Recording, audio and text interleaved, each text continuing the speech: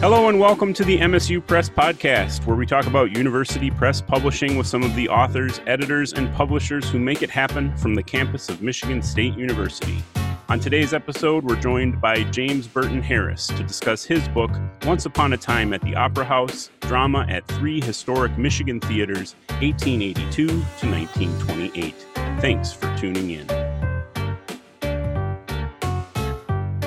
Once Upon a Time at the Opera House explores the importance of opera houses to the cultural and community lives of non-metropolitan areas in Michigan. As both the civic and arts center for the community, the local opera house was a venue for community meetings, political rallies, concerts, lectures, and theatrical entertainments. This beautifully illustrated and often humorous volume offers readers the chance to encounter historical facts, anecdotes, urban legends, and tall tales associated with three of the more than 100 opera houses that existed in Michigan in the period spanning the end of the 19th century and the beginning of the 20th. A kind of storybook about the golden age of opera houses in many of America's rural regions, Once Upon a Time at the Opera House is a truly fascinating compendium of American entertainment culture, architecture, and civic life in the history of three Michigan buildings. I'm excited to discuss Once Upon a Time at the Opera House today with the book's author, James Burton Harris. Active in both academic and professional theater for 45 years, Harris is Professor Emeritus of Theater at the University of Illinois Urbana-Champaign and has been a member of the theater faculty at the University of Michigan and Boston University. He's worked extensively as a costume designer at regional theaters and Shakespeare festivals across the country, and his New York credits include on and off Broadway, as well as at the Circle Repertory Company, Manhattan Theater Club, and the Lincoln Center for the Performing Arts. Professor Harris, thank you so much for taking the time to join me today. Well, thank you for inviting me. It's a great opportunity to talk about my book. Yeah, I'm very excited to get into it. And one of the things I think we should start with is a possible misconception regarding the book's title. And you covered this a little bit in the introduction. You say that the buildings that you describe were all called opera houses, but that means something quite different at the turn of the 20th century than we would assume today. Could you start by telling us what did it mean to call a building an opera house? An opera house was more of a generic term than it is today. Today it has a more specific connotation. And it was interchangeable with playhouse and with theater. And these were essentially theaters, but the name theater was questionable for several reasons. And so opera house was really a euphemism. And in these theaters or opera houses, they presented, as you mentioned, various kinds of entertainment and civic events. What they didn't present was opera.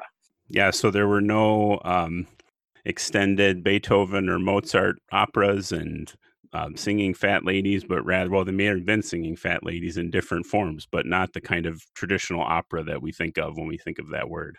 That's correct.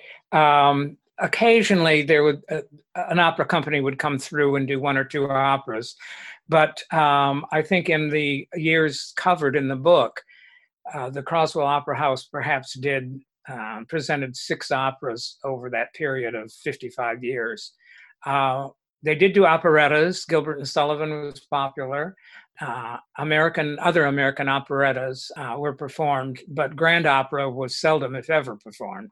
I really do want to get into some of the things that actually did appear, but now that we've kind of cleared up the misconception surrounding the name, I thought it would be useful to spend a little bit of time talking about your interest in opera houses and how you settled on the 3 specific ones that you did. You worked mostly in costumes, is that right? Yeah, I was a costume designer. I taught design at the University of Illinois and the other institutions that you mentioned.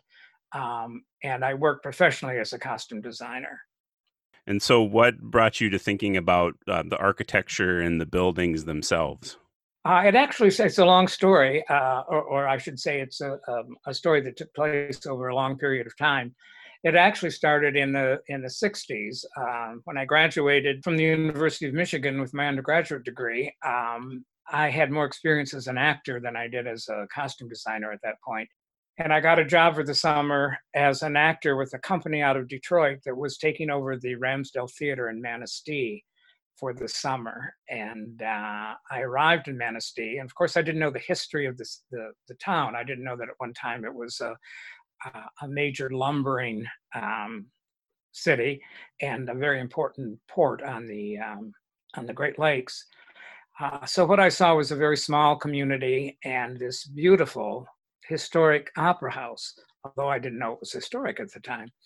And I was curious to know what the incentive could have been to build it in this small, modest town, and what supported it, what they did in the theater, what did people come to see, why was it there? Of course, I never thought to ask anybody at the time, but it was in the back of my head.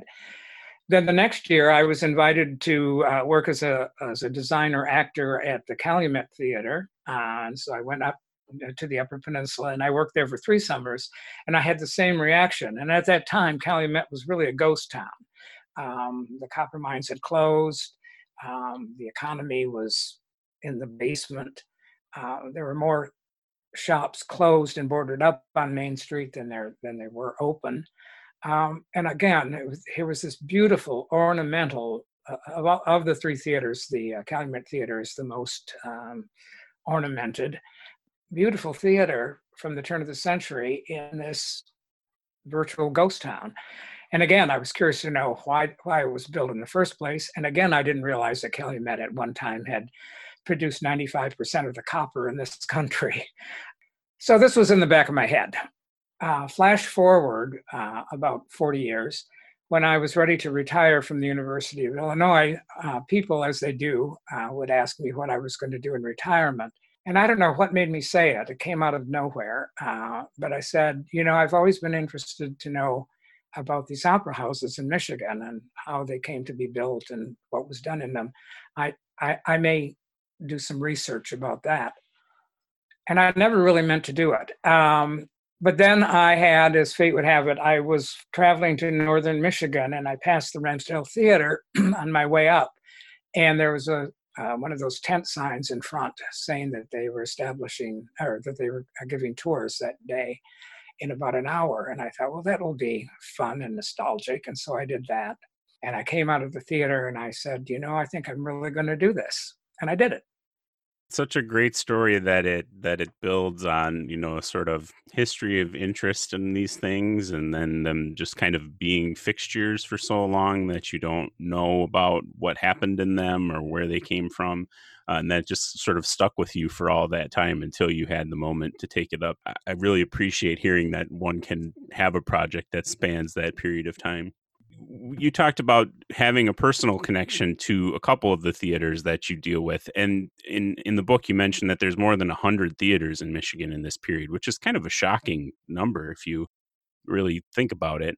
I'm assuming the 2 that you picked were for personal reasons. Was that same with the Coldwater, or why did you settle on the 3 houses that you did? It was not a conscious decision. I started out thinking I was going to do the entire history from the time they opened until the time the book was published of 5 theaters. And when I got into doing the research, I realized that I had bitten off much more than I could chew, that it was kind of overwhelming. So the first decision I made was to cut one of the theaters, and the other 2 that I was considering were the Croswell Opera House in Adrian and the Opera House in Sheboygan. And I cut the Sheboygan Opera House first for a couple of reasons. Number one, I decided that I wanted to do only standalone theaters rather than theaters that were built on the second floor of another building. And that's the situation in Sheboygan. The other thing that decided me to discard that theater is that whereas the interior of the auditorium has been maintained or restored, and it looks as it did at the turn of the century, the outside of the building was reworked, and I would guess from the look of it, in the 1960s. And it's a totally different architecture than it would have been when it opened in the 1980s. And so I thought, well, this is the one to let go of. And then I actually wrote the 2 chapters that I did for the other 3 opera houses. I wrote the same 2 chapters for the theater in Adrian, and that was all ready to go. But then I was told that the book was too long as it was. And so I was going to make interior cuts, and I started doing that, and I felt like I was undermining what I really wanted to do in the degree of detail that I wanted to handle these theaters. And so I eliminated the opera house in Adrian, and the reason that I used for that, or the rationale, was that it didn't really open to be a theater. It was originally called the Adrian Union Hall, and it was open to be more of a meeting place than it was to present theatrical entertainment. And they didn't even have a fly loft that was built much later. So I decided to discard that. And so that left me with the 3 that are in the book. And as you said, I did have a connection with 2 of them. And I was offered work for 2 different summers at the theater in Coldwater. So in a way, I had a connection with that one too. So that left me with those 3. And the other advantage of those 3 is they each represent another region in the state, one being in southern Michigan, one being in northern Michigan, and one being in the Upper Peninsula. And I like that. I like that idea. Yeah. It doesn't surprise me to hear that you found yourself crammed for space, because when you really start getting into the history of these, both the history of the buildings, what went into building them, and what happened there, what was presented and who was involved in presenting things at the different opera houses, the histories are so rich, and there's just so much to learn about every one of them, that to try to do 5, I can see how that would have gotten really unmanageable. And also to do them up until this time. And frankly, sometime between 1920s and the 1950s, each of them became movie theaters for a while. Yeah. And that didn't really interest me very much. And so I thought, well, I'm just going to take them up to 1928, which is when the Calumet Theater presented its last professional touring production and became more involved in movies, and just focus on that period. And then that somehow made it manageable. The other thing that was suggested to me was someone asked why I was bothering to include the synopses of plays and the biographies of the actors. But it was very important to me to understand, and for others to understand, what brought these people to the theater. What plays did they see, and what were these plays about? Being in the theater myself, I'd always heard of the play East Lynne, and I knew it was the iconic melodrama of the turn of the century, but I had no idea what the plot was. And I thought, and I didn't until I started doing research. And I thought, here's this play that I've heard referred to and that I know what it represents, and yet I'm clueless as to what the plot was. It was one of the most produced plays of its time. And so I finally read it, and now I know. And I thought, well, other people might want to know what this play is about. So those synopses were very important to me, as were the biographies of the people who actually crossed the stages. And I was kind of adamant about including those in the book. I think that was a really good decision, because honestly, one of the real things that struck me in reading the book is the degree to which this kind of industry of individuals building opera houses was able to plug into an American cultural machine. Like you say that that East Lynne was this super widely produced play, but then they were receiving touring companies who were putting on the same performances all over the place. And so you see the way that these theaters participated in disseminating an American culture to even the most rural parts of Michigan, that was consistent with all over the place. And the same is true of the celebrities who came through, or the people who were, famous on the stage. I was really surprised to find out that some of the nation's most famous actors and actresses were up in Calumet putting on the same shows that they were everywhere else. That's true. That's true. People like Sarah Bernhardt and Richard Mansfield, who were very prominent actors. Maud Adams, who was the original American Peter Pan, appeared in Calumet. of course, the draw was that Calumet was a very wealthy town at the time, and had very influential citizens, some of them from New York, many of them from Boston. The money to support the copper industry came from the East Coast, and executives came with them, or with it, with the money, and they lived up there, and so there was a draw. But when we think of the Upper Peninsula today, it is um, surprising that someone like Sarah Bernhardt, who was known internationally, would travel, but she did. And the story in the book, which I thought was fascinating, and I had never known the story until I started doing research and reading newspapers of the period, is that she insisted on being taken down in the mine. And that was unusual. Women, there was a superstition that women going down in the mines was bad luck, but she was adamant about it. And she showed up in her seal coat and was told that if she went down in the mine, the seal coat might be ruined. And she said, well, that's too bad for the coat, isn't it? And down she went. And there were pictures of her with one of those little mining lights stuck in her hat. So yeah, there are wonderful stories, but these people did. They came up. Richard Mansfield, who was considered the greatest actor of his time by some people, only played in major metropolitan areas, Boston, New York, and he also played in San Francisco, which was a booming theater town. And on his way to San Francisco, he happened to have after playing in Chicago, he had a couple of days free, and they convinced him to come to Calumet, which is the kind of town that he never played in, but he did make the trip to Calumet to do the show that he had just done on Broadway. That's so fascinating. One of the things that you said in your response got me to think about the origin of one of these opera houses, and I thought it would be interesting to talk a little bit about how these things get built before we get too immersed in thinking about what happened inside of them. Mm-hmm. You'd said that you had you have executives in Calumet who've got money from the copper industry or elsewhere from shipping in Manistee, maybe.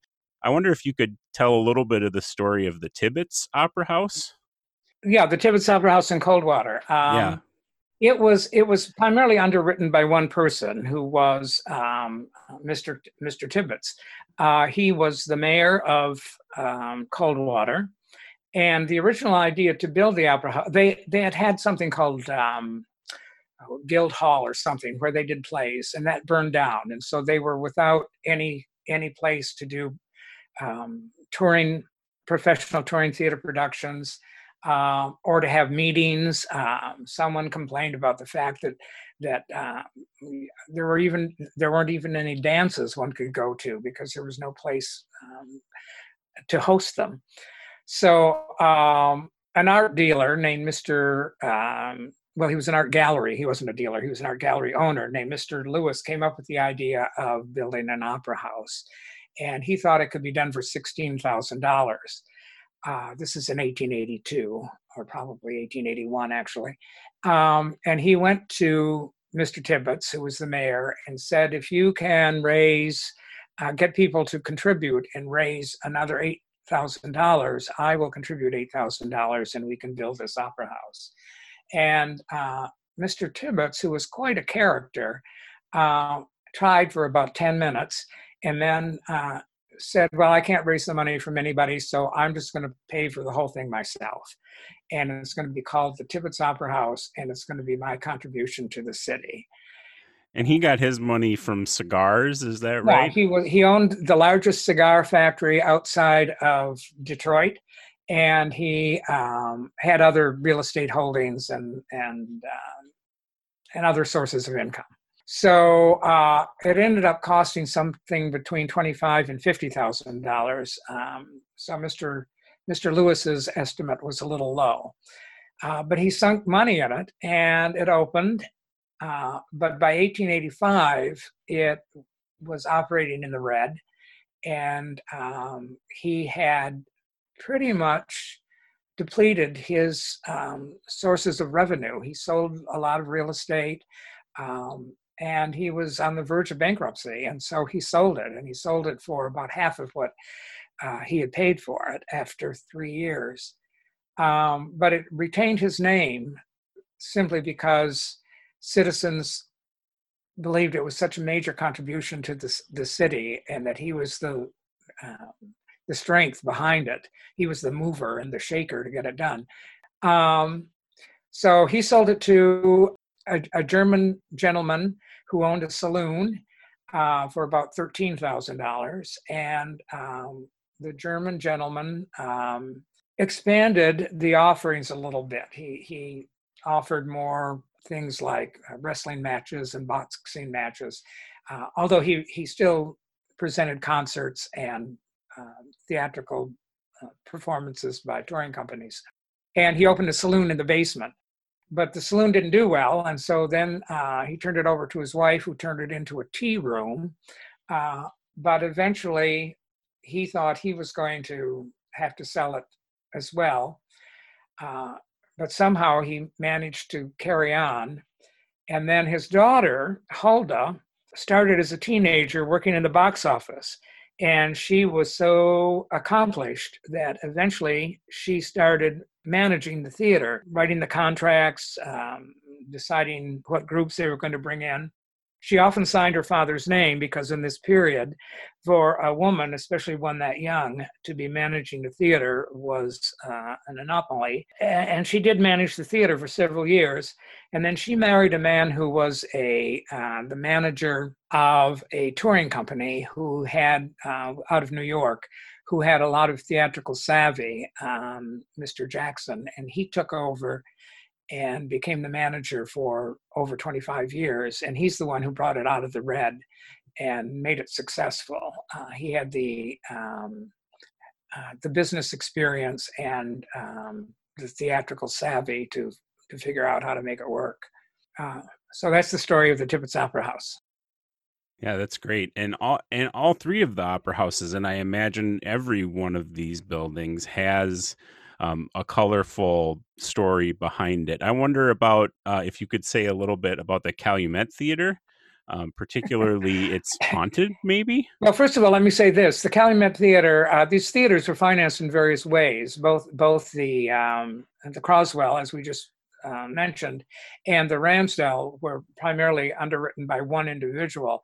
The Calumet Theater, however, is one of the first municipally owned, I can't say that word today, theaters in the country, in that it was paid for by bonds that were taken out, city bonds. Okay, that being said, what was your question again? Well, I think we could spend a little bit of time on that, because that was the subject of some prolonged newspaper conflict about the cost of building the theater.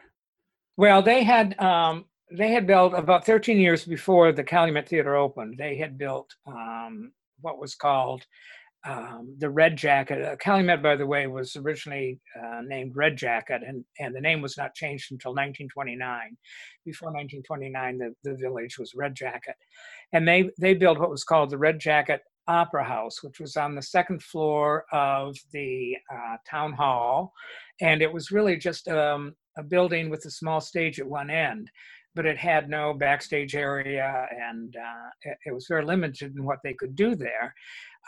They did minstrel shows, but they brought in very few touring theater companies, and touring theater companies didn't want to play there because they couldn't use their scenery, or if they did use any scenery, they had to hoist it up a flight of stairs. So after 13 years, they decided to build an opera house.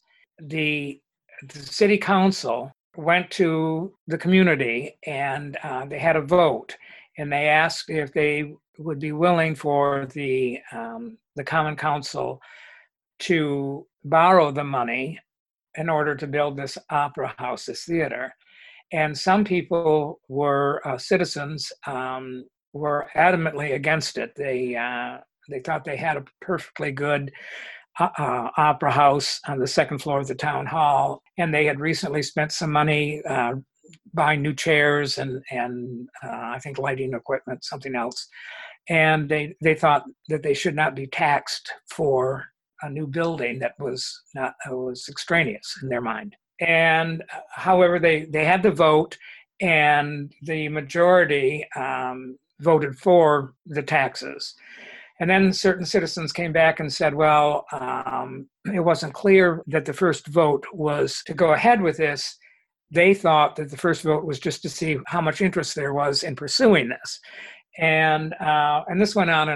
And they had, I think, 3 different votes that they went to the community. And the community always, by a slight majority, voted with the Common Council. So eventually it was built. And it caught fire in 1918? Yeah, that was a bad year. They had closed the theater because of the influenza pandemic. And they just opened it again. And within a week, a man was walking down the street late at night and saw smoke coming out of the basement. And the whole stage house was burnt. Fortunately, they had an asbestos curtain, which saved the auditorium. But the stage house was burnt and had to be rebuilt. So the theater remained closed for several months while they did that. Yeah. And fire was a real concern in the sort of wooden building opera houses of this period. There was a big one in Chicago in 1903. Oh yeah, which was very influential because of that fire. Theaters across the country all invested in asbestos curtains and other preventative measures, like all doors had to open outwards.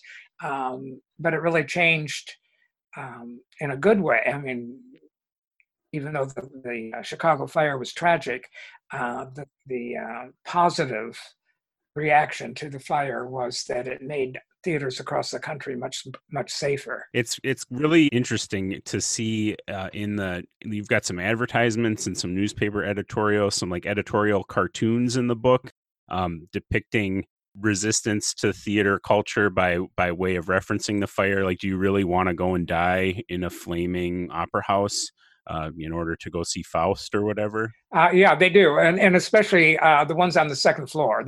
They were more of a fire trap than the standalone theaters, like the 3 in the book. But all those theaters on the second floor often had limited egress, and so they were very dangerous. They were very dangerous.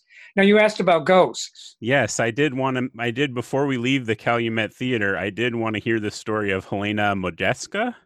Uh-huh. So she's rumored to haunt the Calumet Theater? Yeah. I'm a little, I must admit, I'm a little suspect about this story. She was a Polish actress who came to this country and began acting here. She toured more than she played in New York. She was not a New York actor, although she did appear in New York. But and she appeared opposite people like Edwin Booth, John Wilkes' brother. But anyway, she played at the Calumet Theater 2 or 3 times. And then she went back to California, where she lived, and she died in California, and her body was sent back to Poland, and she was buried in Poland. But there was a young actress in 1958 who was playing the leading character, the leading woman in Taming of the Shrew. And one night she came out on stage, and it looked as if, she later claimed that she had not forgotten her lines, but it appeared as if she had forgotten her lines. And suddenly she saw Madame Modjeska standing next to at first she said a spotlight on the second balcony, and Madame Modjeska gave her the lines, and she was able to finish the show. And that was her first story. Then later in an interview, she said, no, she wasn't in the second balcony. She was in the first balcony. And if anybody has ever stood on stage with lights in their eyes, you cannot see anything other than a silhouette. So if Madame Modjeska was standing next to a spotlight, as she originally claimed, there was no way that she could have made out the features. But who knows? I mean, maybe ghosts have special qualities that they can do things when they stand next to a spotlight that the rest of us can't do. But anyway, she held firm to her story. However, her story slightly changed each time she told it. Well, there were people who bought into the story and claimed to have seen a woman in a velvet gown walking around the theater at various times, and they were sure it was Madame Modjeska. When I first started working on this project, I was interviewing the person who was at the time the executive director of the Calumet Theater, and he said the people asked him why he didn't want to bring in a group that looks for that kind of activity in a building. And he said, we get a lot of tourists through here because of those stories. And he said, I don't want to bring in a group who tells me there is no activity in this building because we won't get that source of revenue. But the next executive director was fascinated by the story, and she brought in groups on 3 different occasions, and they all confirmed that there was some kind of paranormal activity going on in the building. Whether it was the madam herself, I don't know, but something apparently is going on up there. You're listening to the MSU Press Podcast. I'm here with James Burton Harris, author of Once Upon a Time at the Opera House, drama at 3 historic Michigan theaters, 1882 through 1928. That's a great story about the haunting, and I love that the history of these places clings to them. You know, that there's still a sort of attempt on their behalf. A lot of them have been restored or refurbished to look as they did at the turn of the century, and have tried to hold on to their important role in the community. You know, in some cases, as in the case of the Ghost in Calumet, by whatever means available. We talked a little bit about some of the things that folks might have seen. And I talked earlier about my sort of fascination with the cultural consistency. Could we talk a little bit about popular plays that appeared and how these opera houses went about programming their events? What did they do to get shows into them, and what were the shows?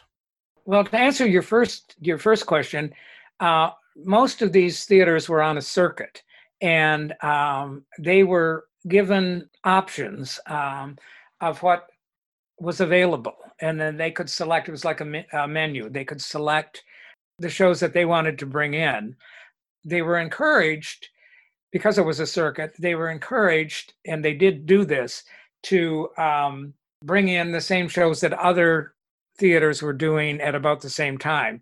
So, for example, because of the close proximity of the Croswell Opera House in Adrian and the Tibbetts Opera House in Coldwater, as I went through the production histories, I would realize that a theater production would play one of them one night and the other one the next night.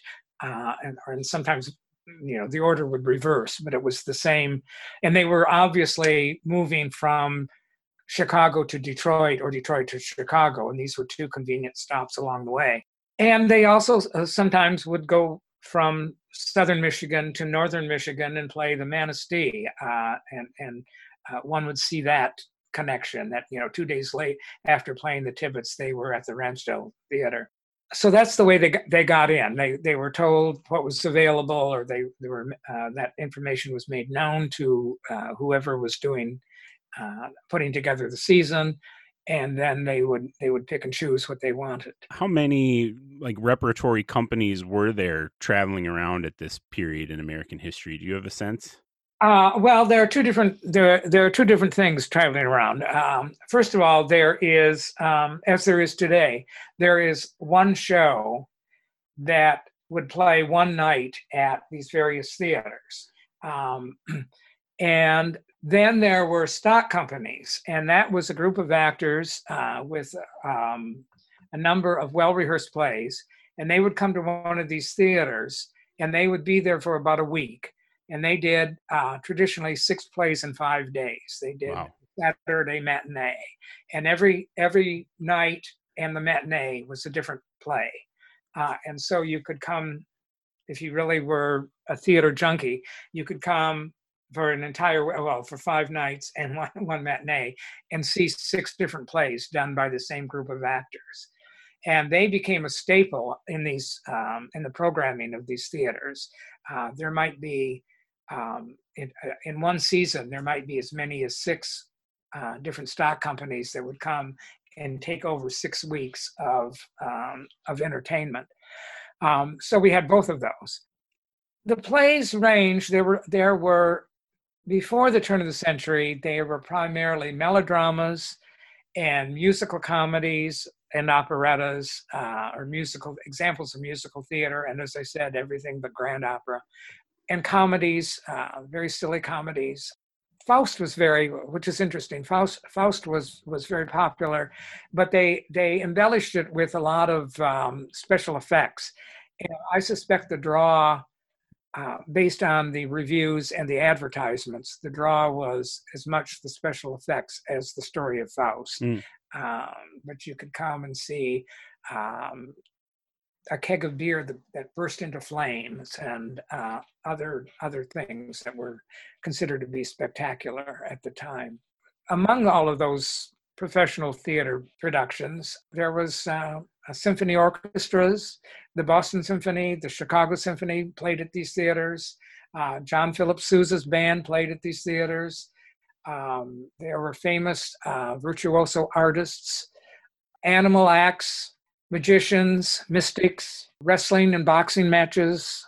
Now, the thing that came as perhaps the biggest surprise to me was the popularity of the minstrel show. Yeah, I was going to say we would be remiss if we didn't try to talk about it in some way, because it does seem like, especially in your section on what happened at these theaters, that was so foundational to what was going on. Could you say a little bit about what a minstrel show looked like, and maybe speculate about its popularity? I could. This is a yes, it's a subject of great interest to me. I think what we've done as a nation, as a country, is kind of sweep that under the rug.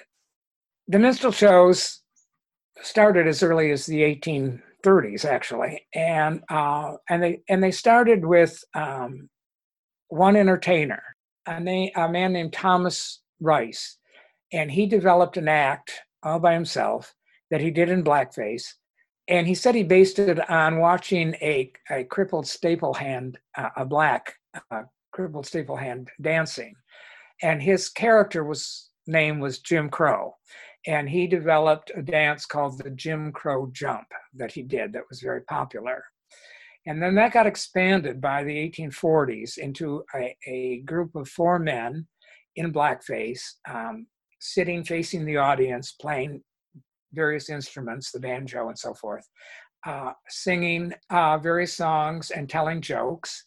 And then eventually, by the 1850s, that expanded to being hugely popular extravaganzas. And the first act of these minstrel shows would start with what they called the walk around, where the performers in blackface would come out and they would walk around the stage, singing the opening song. Sometimes when somebody reached the center, they would stop and do a little dance or something. And then they settled down into chairs in a semicircle facing the audience. And on one end of the semicircle was Mr. Tambo, who played the tambourine. And on the other end of the semicircle was Mr. Bones, that played originally 2 bones, animal bones, that they would knock together. And later they were pieces of wood and various other things that could be knocked together. And then the interlocutor, who was the only character who was not in blackface, was in the middle. And they would have conversations. The interlocutor would have conversations with either Mr. Bones or Mr. Tambo or both.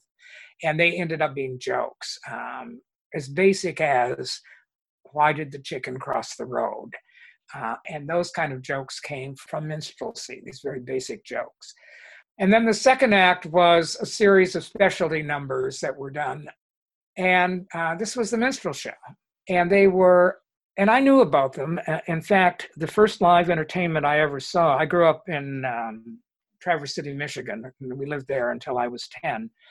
And when I was younger than 10, my parents took me to see a movie. And after the movie, some local service group, the Elks or the Moose or the Rotarians, were doing a fundraiser, and the curtain went up, and here were these local men, the doctor, the dentist, the man who was the manager of Woolworths, I don't know, people that from the community that we recognized.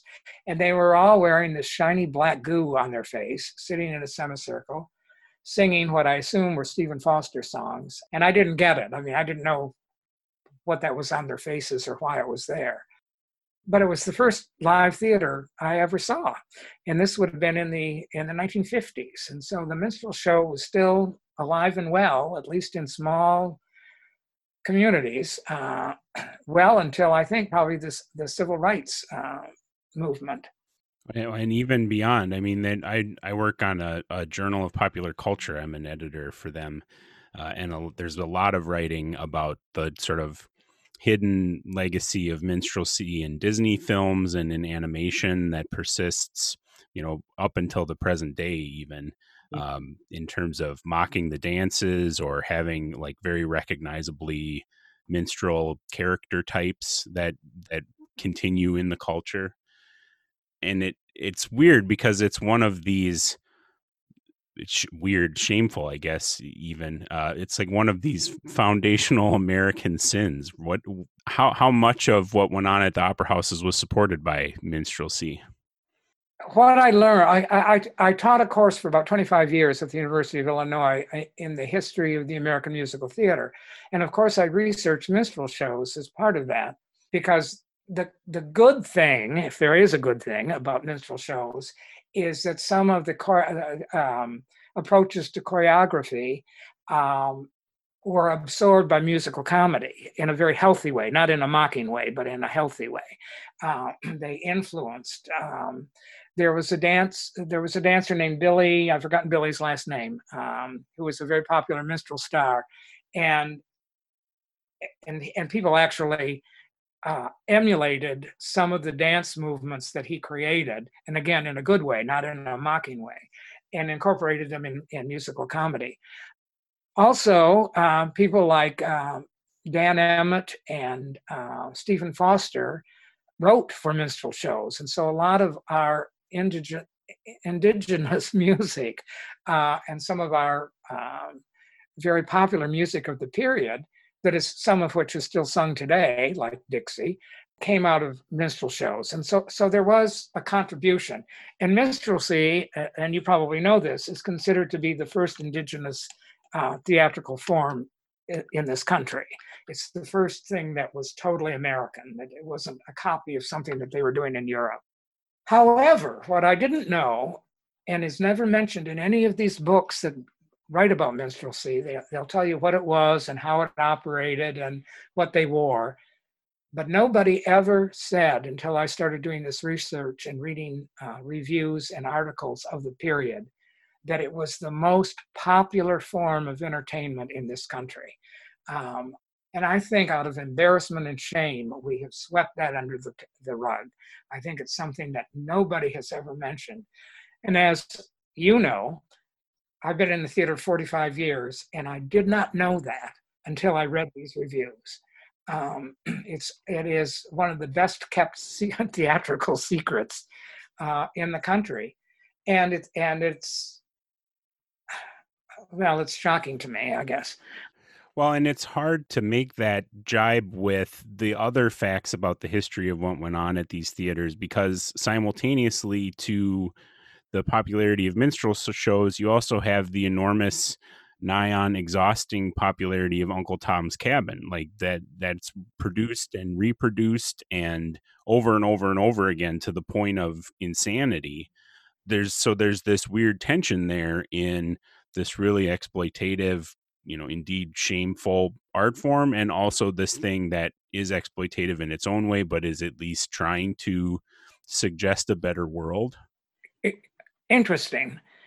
The other factor that people don't realize or don't know, or most people outside of the theater don't know, is that even before the Civil War in the North, and then after the Civil War in the South, there were groups of African Americans who were presenting minstrel shows. But the only way they were acceptable to white audiences as if they wore the blackface makeup. That if they were light skinned, and if they didn't have the grotesque makeup revealing the mouth and the eyes, they were unacceptable to to white audiences. And so you have these black entertainers wearing blackface, which is, what's that all about? It's very complicated and hard to grapple with and understand what the appeal was, or what kind of processing we were trying to do as a culture by consuming that as rapidly as we did. And at the same time, ethnic plays and ethnic personalities were very popular. The Irish, there were a lot of plays about Irish Americans, and Irish entertainers were very popular.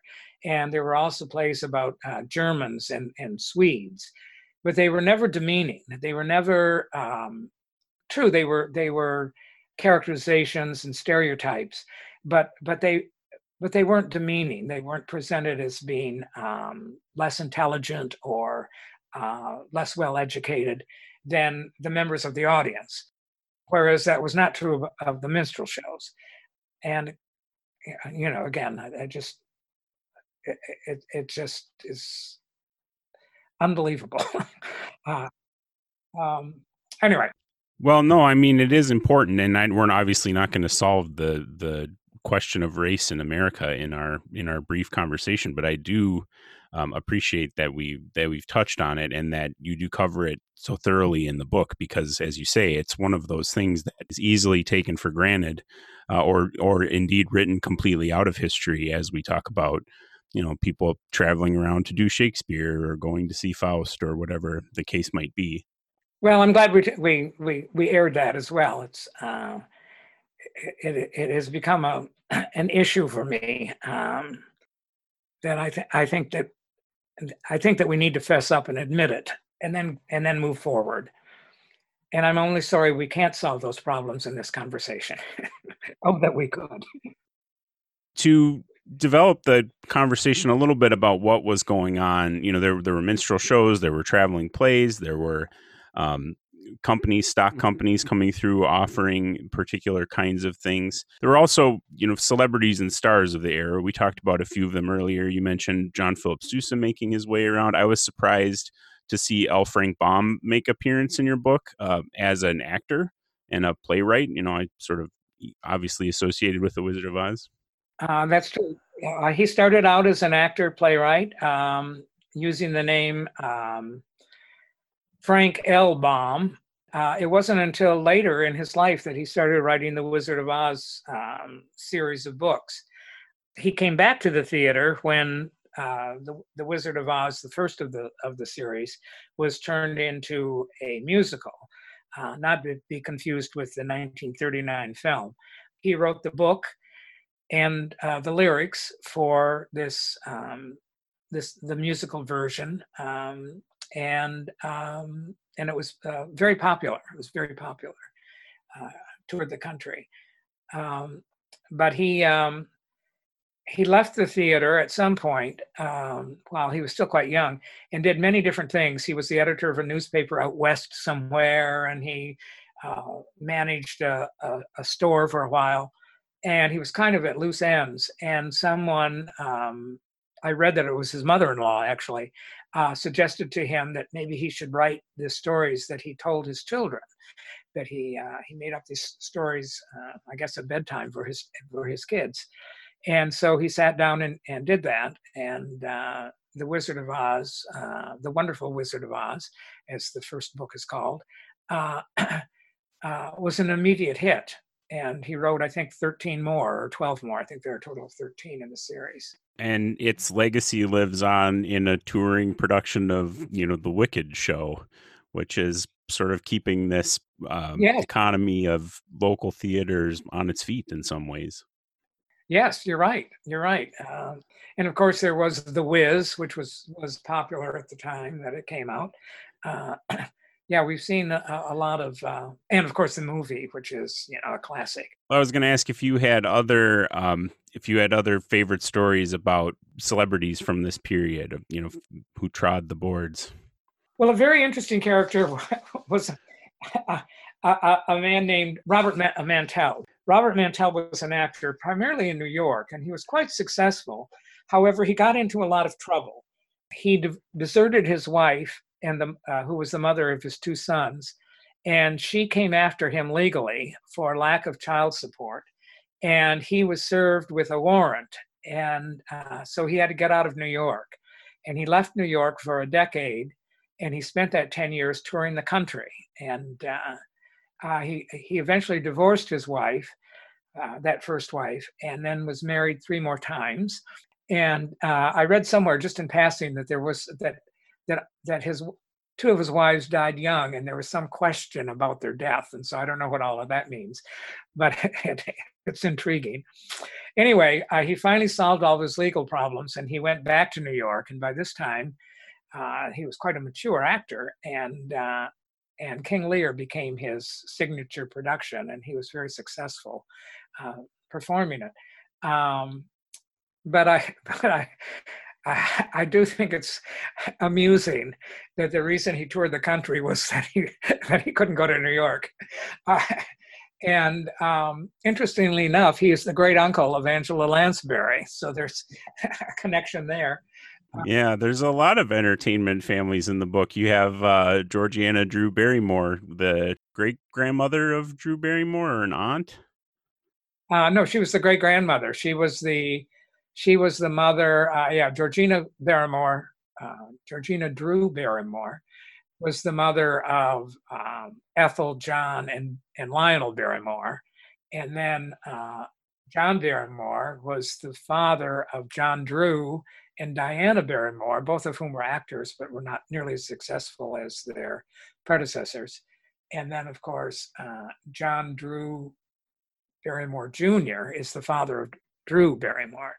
So we have that family, and we have the Joseph Jefferson family. Joseph Jefferson made a career out of playing Rip Van Winkle, and he had 3 sons. They were all very successful in the theater, and one of them took over the role of Rip Van Winkle and played it for another 20 years. Yeah, there are a lot of acting dynasties. Yeah. I think that all of these details and the great stories about the kind of, as you say, acting dynasties or celebrities who made their way to Michigan really highlight the way in which these opera houses connected Michigan culture to the larger American culture. But the other thing that they did, and I'd kind of like to start wrapping up with a discussion of this, is connect the communities that they served with each other, and served them directly. So they brought culture from outside, but they also allowed little communities to do things that they wanted to do. In the book, you talk a little bit about how the Calumet Theater put on a lot of Finnish programming for the local Finnish community. What are some of the other things that the opera houses did civically, beyond providing entertainment for the communities that they served? Well, yeah, you're right. Because of the large number of Finnish in the population of Calumet, they presented plays in Finnish, actually, and by local Finnish performers. The Tibbets Opera House, John Jackson, who was the executive director who made a go of the theater, opened the theater for a series of church services that were done by the local Baptist church. And the idea was not only to service the congregation of the Baptist church, but they thought it might attract people who normally would be reluctant to attend a traditional church service, that they could get people to come to the opera house for a church service and maybe recruit some folks. And he did that on consecutive Sundays for several years, for like four Sundays in 1 month or something. He didn't do it for the entire year. That's quite a turn on the puritanical uncertainty about the theater as the devil's playground. That's true. To turning it into a church. That's true. That's very true. And then he also opened it up for various civic meetings. He made it available for temperance meetings when the whole temperance movement was on fire. And he opened it up for community meetings when they were trying to decide whether or not they were going to renew the town charter or come up with a new one. So there were a lot of and political rallies. It was open to political rallies. They read the results of elections from the stage. Some people found out the results of the election by going to the theater and hearing them announced there. So they were a very important civic center. They had a dual purpose. One was to entertain, and the other was to provide support for the community in various ways. The Ramsdell Theater has become the Ramsdell Regional Center for the Arts, and they are offering everything from acting classes to art classes to adult education.